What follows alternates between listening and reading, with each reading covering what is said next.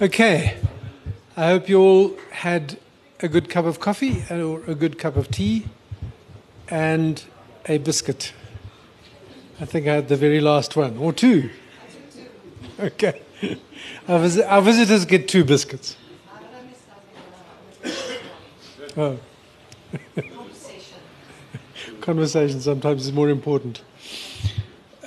So we're now going to hear from Marius Venter, who is head of network planning at Sentech. Sentech is the South African signal distributor who's been very involved in the trials that have taken place and have also supported this particular day as part of Radio Days Africa, and has been a good partner of ours in enabling this focus on the digital broadcasting world. So, over to you, Marius. Thanks, Frank. So, I'll try and keep it short. I know the time is 120 slides. I'll try and knock it out in a few minutes. No, so I'm just going to try and be quick. Give a bit of an overview of the South African trial, what we did, what we found. Hopefully not go into too much detail there. So maybe starting off with those who don't know us. Sentech is we're the national signal distributor for radio and television services for all three spheres of broadcasters, with over 150 radio stations on air on a daily basis.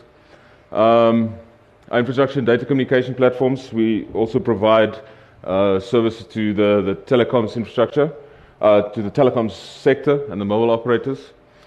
And we really focused on,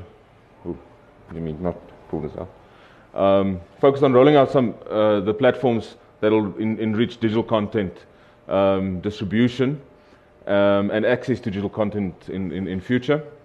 We have completed the network rollout for digital television on terrestrial and satellite platforms, and I think as was mentioned, we see ourselves as the network partner for digital radio future.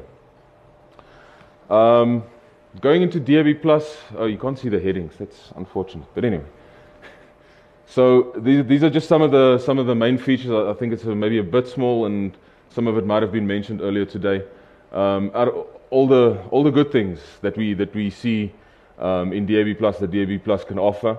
Some of the key things to maybe highlight that we found specifically is on the dynamic reconfiguration of the DAB MUX, in terms of the flexibility that you have of introducing new services running at a different bit rates, different services in different areas. That's one of the key benefits that we see. And then obviously we also see that digital radio, DAB+ specifically, has got there is a hybrid future there in terms of the integration between digital radio as a broadcast platform and also some of the IP-based content. You've probably seen the smartphone, one of the first smartphones with DAB+ on board, and a lot of those capabilities are then obviously enabled with some of the apps on the smartphone. Getting into the trial, the challenges that we were facing, that we currently facing still in the industry is, and I think it's for most countries around the world, where you've got severe FM spectrum congestion, especially in the more urban and the higher population areas, where you see that the demand for spectrum, the number of broadcasters that want to be on FM, that demand is far greater than the supply for spectrum in those areas. And there's also a requirement from a consumer perspective for better services and more value-added services. In terms of the spectrum situation, we currently have, because we've got analog television services still on air in all the metro areas, there's a small part of spectrum in the VHF band, right at the top of the DAB+ spectrum band, channel 13F. That's really the frequency that we conducted our trial on. So in the two trial sites that we ran, we at one of them we had an analog service still at the adjacent lower channel. Proved to be some challenge. We had some challenges there, but we got it right.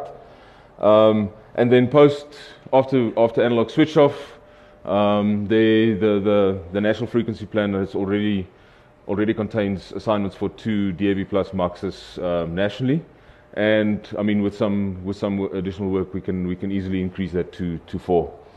The objectives really of the trial was to investigate really from a technical perspective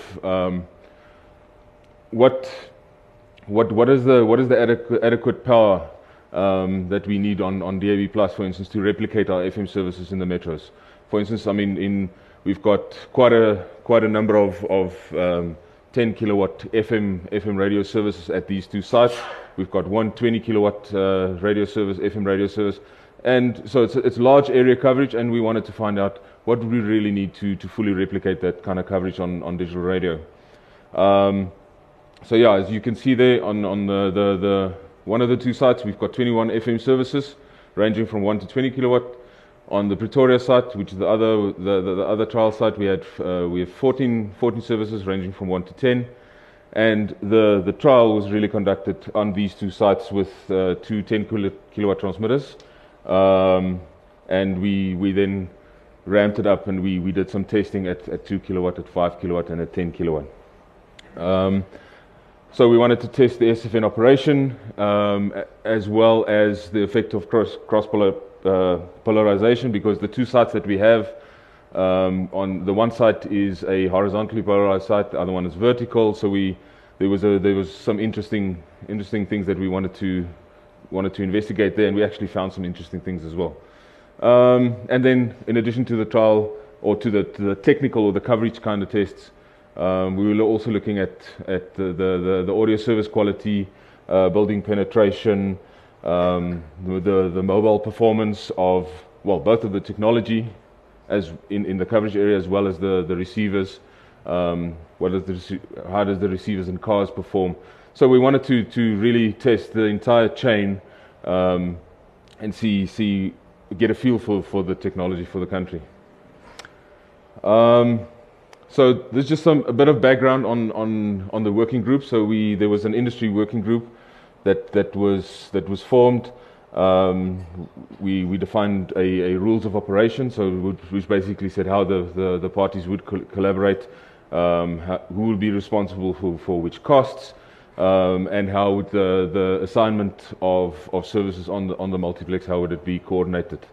From a Sentech point of view, we took the strategic decision to invest in the technology, because we believe that this is really the future of radio in the country. So from our side, we funded most of the network implementation. We also did the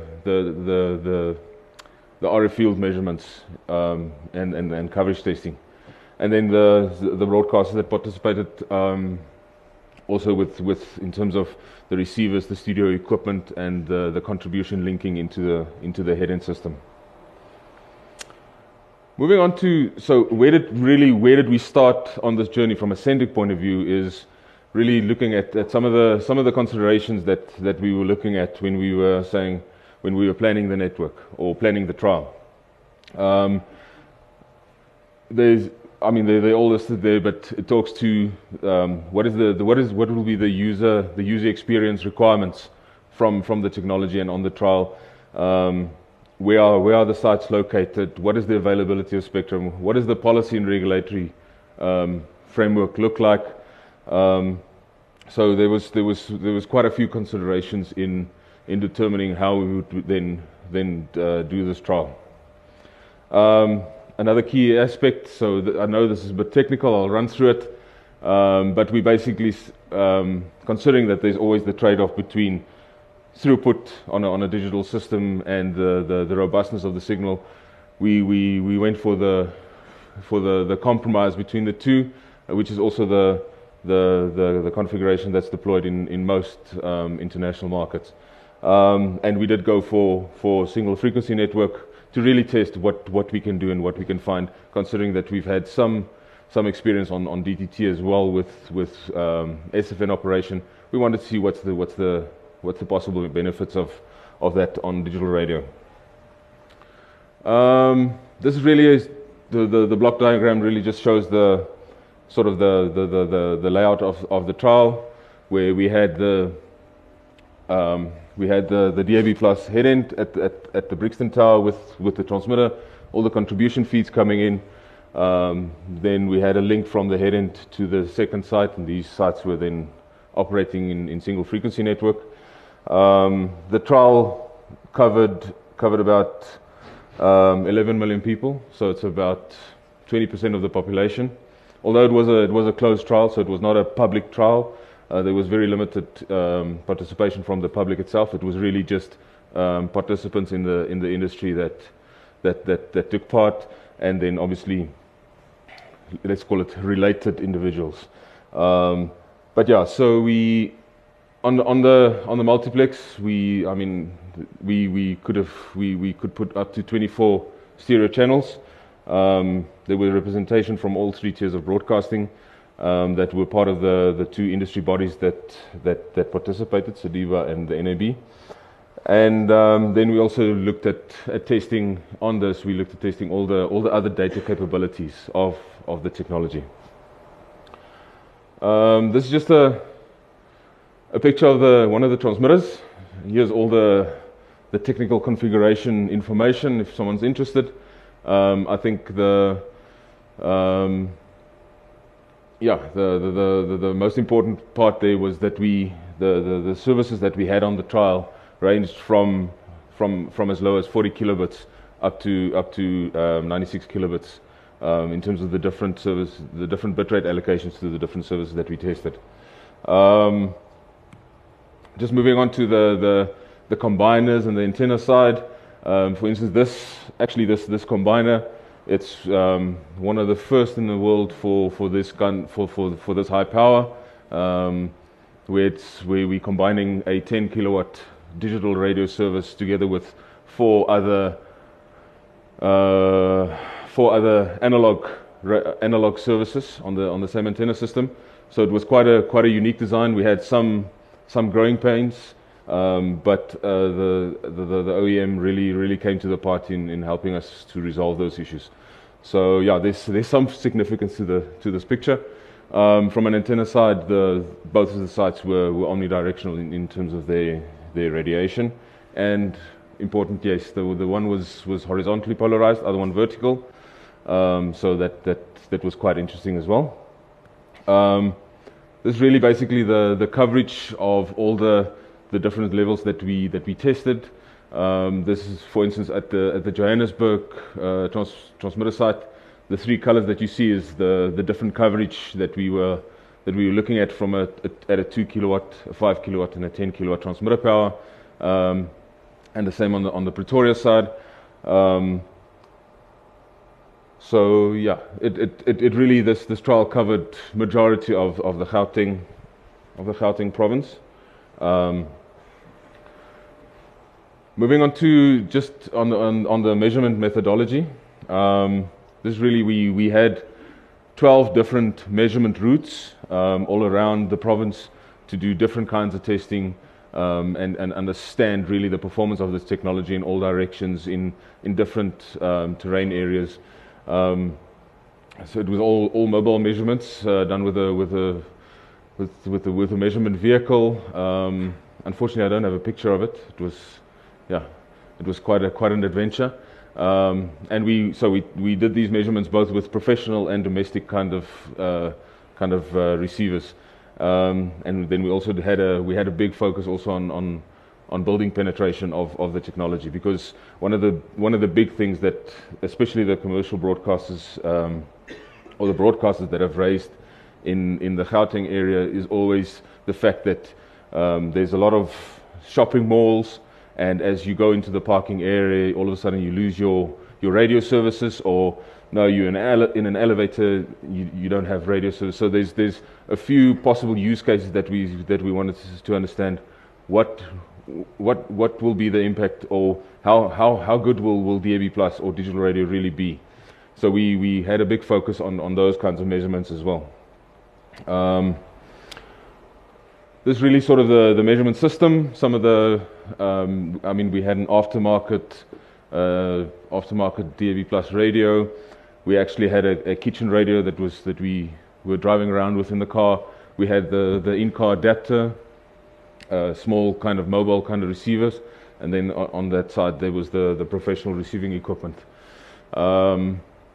So yeah, these are all the different receivers that we were using in our mobile measurements. Getting to some of the findings. So there's a lot of information here. I'll try and run through it quickly, and it might be a bit technical, but so I think the first thing that we saw was the benefit of high power transmission as opposed to lower power transmissions. When we went from a 2 kilowatt to a 5 kilowatt, that step up, we did see a significant improvement in the service quality in the coverage area. When we stepped, and also we saw an improvement in the coverage density. And then when we went from 5 to 10 kilowatt, the major improvement there was the penetration into buildings, and we actually found that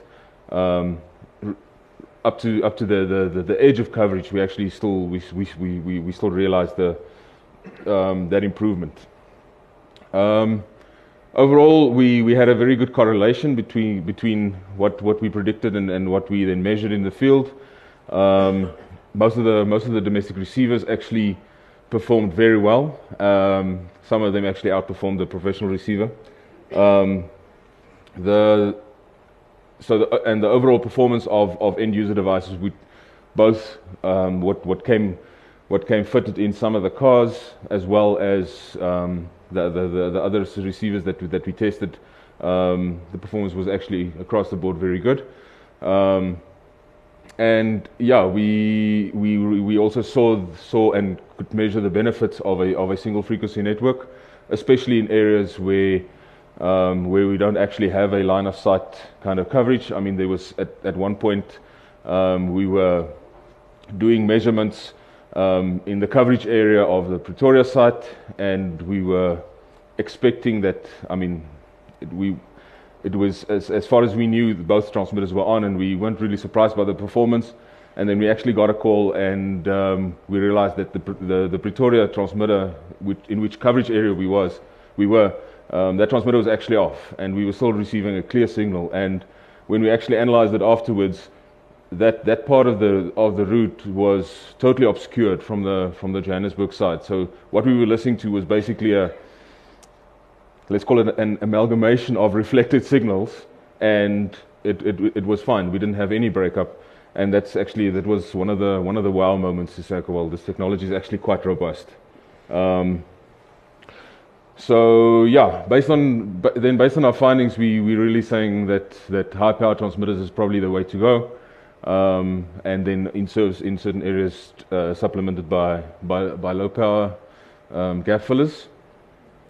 We did see a significant difference in the performance of the technology in the two polarizations, where vertical performed significantly better. And we actually, another thing that we found on the trials was when comparing what we were measuring against the standards documents, the ETSI standard document, we actually found better performance in terms of decodable signal, as well in terms of the minimum level to have a decodable signal, as well as the number of errors that we can deal with and still have a decodable signal. So that was actually a good realization that the technology was actually performing better than what the standards were saying. On the second phase of the trial,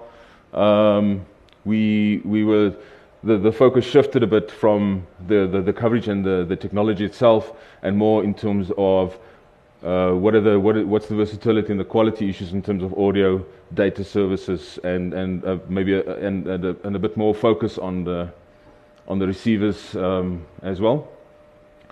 So we we were, I think as I mentioned before, we were testing bit rates ranging from very low, so it's actually 32, and up to 128 kilobits. So we were testing across a range of various broadcasting genres and a range of bit rates to really understand what kind of content fits what kind of bit rate better. We tested parametric stereo, then also some of the data services, and we really found that the sweet spot was around 64 kilobit for most services. And then there was one service that we actually ran at a higher bit rate at 80 kilobits, and that was the classic FM, so the classic content channel, where we just felt that the additional bit rate was needed for pure and crisp quality. But yeah, then we also on the other end of the scale we saw very good performance from the pop or the talk kind of formats at 32 and 40 kilobits per second. Then just touching on some of the learnings from the contribution side, we did see a significant benefit in having a digital path from the studio source, so that it's a digital signal coming out of studio, and you've got a full digital path into the head-end system. Then yeah, there's some findings on the digital codecs as well. The one thing that we did find is that it's actually not recommended to feed the services with a commercial kind of receiver. I mean, there's some of the stations that was using a DSTV or a satellite television decoder to basically get a commercial the signal off satellite of the satellite platform and feeding it into transmitter chain. Yes, it works in an emergency, but the quality is really not what you would expect. So it's really not recommended to do that. In terms of some of the other testing that we did, so that was on some of the additional features of the technology, on the dynamic labeling, on slideshows. We also tested some scheduling software called Rapid in terms of the scheduling of slideshows, and that really gives some flexibility on the broadcaster side to really make their content unique in terms of the additional content that's offered. This is really just I know it's a bit bad quality, so this was sort of the view of one of the analyzers in terms of all the different services, the quality of the audio coming in. These are, for instance, some of the slideshows that each of the broadcasters were running on their specific channels while we were testing this. Yeah, this brings us really, I know I ran through it quite quickly, but what was really some of the key takeaways from this process so far? I think the one thing was, when we did the digital radio showcase on the 3rd of May, it was a good event where we were sort of celebrating radio and also showing the future of radio as being digital. We had one of the stations doing a pop-up on the day, and that really just emphasized how easy it is to have a short-term broadcast, reconfigure the mux, put the service on, and yeah, it was really actually a very good experience. The next thing that we found was very important, and hopefully that will continue as we're looking to go to commercial, was the industry collaboration. I think it was absolutely essential to the success of these trials. No, I don't think any one entity would have been able to realize what we could. But yeah, that was very important, and it was good to see the industry working together. As a third point, it's just the emphasizing the importance of the broadcasters to explore and invest some of the possibilities that the technology brings, also do some investment on the studio side, just to ensure that we embrace what the additional features and quality that the platform brings. Yeah, and the other thing is that the spectrum that we used for the trial, that's actually currently available nationally, and that's really where we're looking to actually try and commercialize this platform, and that's possible even before we actually switch off the analog television services, and that's really what the next thing that we're looking forward to, is to see how quickly can we actually commercialize this platform and start realizing the benefits that Jorn spoke about, and see some additional services being offered. Yeah, that was a mouthful, and that's it for me. Thanks very much. Sure. Marius, there was interest earlier on in the cost side of things. I don't know whether from a Sentech point of view you've done any kind of modeling or any kind of estimate of what the cost to the broadcaster might be of once this platform is up and running. Yeah, so we've played around with some numbers, and also taking from what all other countries have found. We found a similar kind of indication where you're probably looking at a per service cost,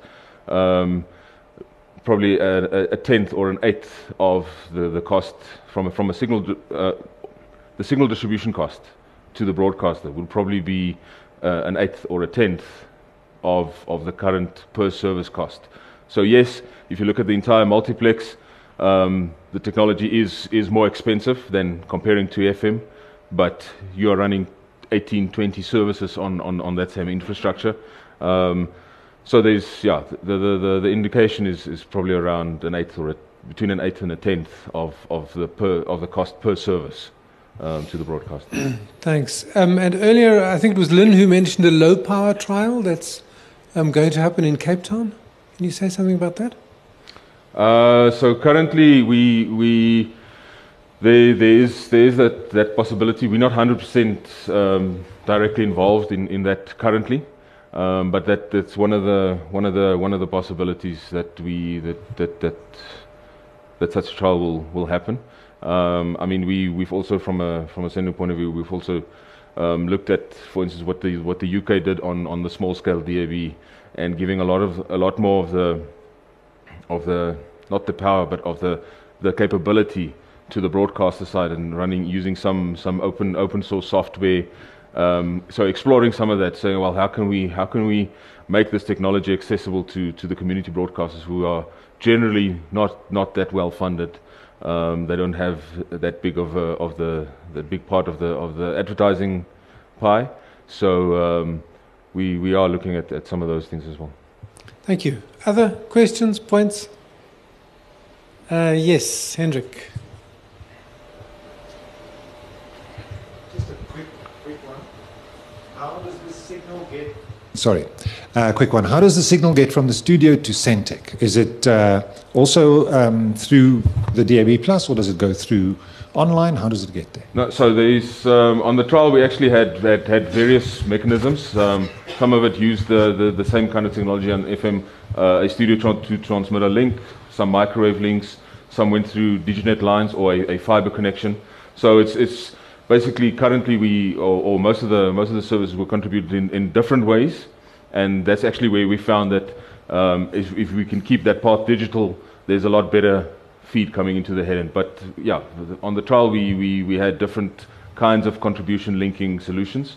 But yeah, I think I can't remember, but I think one or two of the services was internet contribution as well. Hi, my question is along the same lines of your IP feeds to your sites. Sure. Now, many of your sites don't have reliable last mile connections over there. Yeah. What is the plan then going forward in order to maintain the service or improve it, if there is one? Yeah, sure. So I think from a Sentech point of view, and that's not just for digital radio, but I mean for our infrastructure in general, we've got actually a big project running on that to say, well, how can we get better better quality, better reliability of feeds, specifically IP feeds, into our sites. You're right, most of them are quite remote, and the infrastructure options are, in terms of linking infrastructures, there's not many, but we're actively looking at addressing that to enable IP contribution. Yeah. Thanks, Marius, for the presentation. Sure. Am I correct to say that in terms of your strategy as Sentech, you are prepared to roll out the infrastructure and and then the broadcasters rent the space from you? Well, yes, that's really the as a network provider, we would be looking at rolling out the network, and it would be the same kind of model as with the other networks that we're doing, where, for instance, we would make the capital investment, and it would, for the broadcast, it would be an OpEx model of saying, yeah. Okay, I think we're done. Thank you very much. Cool, thank you.